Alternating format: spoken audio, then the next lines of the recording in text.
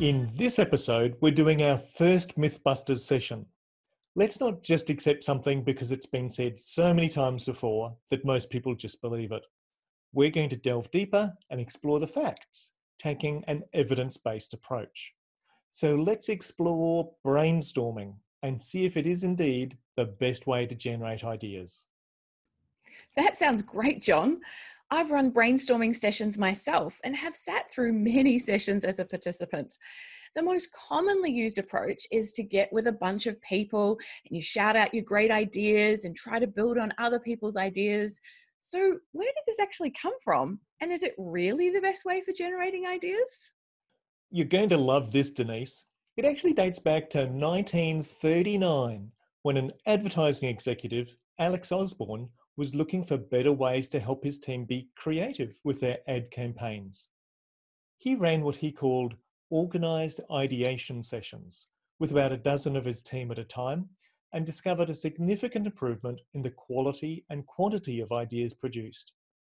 Later on, the participants started calling these brainstorm sessions, which obviously caught on. It was then made popular by his 1953 book, Applied Imagination. In his book, he laid out 4 rules. 1, generate as many ideas as you can. 2, prioritize the unusual or original ideas. 3, then combine and refine all the ideas generated. And finally, avoid any criticism or negative talk during the activity. And that was all well and good. But in 1991, the cracks began to show when Brian Mullen and a couple of other authors published a paper in the Basic and Applied Social Psychology Journal. It showed that in general, brainstorming groups were significantly less productive than control groups in terms of both quantity and quality. Ouch. Then in 2015, the Harvard Business Review started publishing some other damning articles, such as the one titled, Why Group Brainstorming is a Waste of Time. It talked about things like social loafing, the tendency for people to free ride, social anxiety, where people worry about other people's perceptions of their ideas, regression to the mean, which is apparently quite well known in sports circles, where if you practice with someone less competent than yourself, your competence level actually declines, which I think is a really depressing thought and food for thought.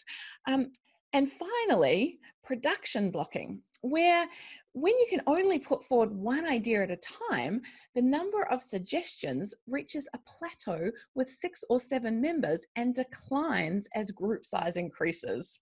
It was later in 2015 that I read the article by Inventium called A Scientifically Better Alternative to Brainstorming.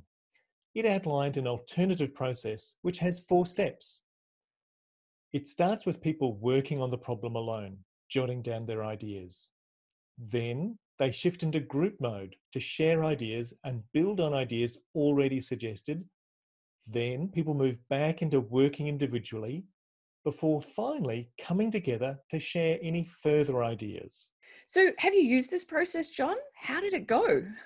Well, I have, and actually it was really successful, and better still, the participants found it far more engaging than the traditional brainstorming session. Seems to me that extroverts love brainstorming, but for the good old introverts amongst us, having time to think on our own works really well. Yeah, I can relate. So the next time you want to generate ideas, we challenge you to test this alternative approach and tell us how it went by adding a comment below this episode. We don't want this just to be a one-way conversation, so please join in by sharing your thoughts and ideas with us. Thanks, folks, for joining us on this Enablers of Change episode. Remember to subscribe if you'd like to know when new episodes are available. And hey, if you liked what you heard, then take the time to tell a friend or a colleague so they too can join the conversation.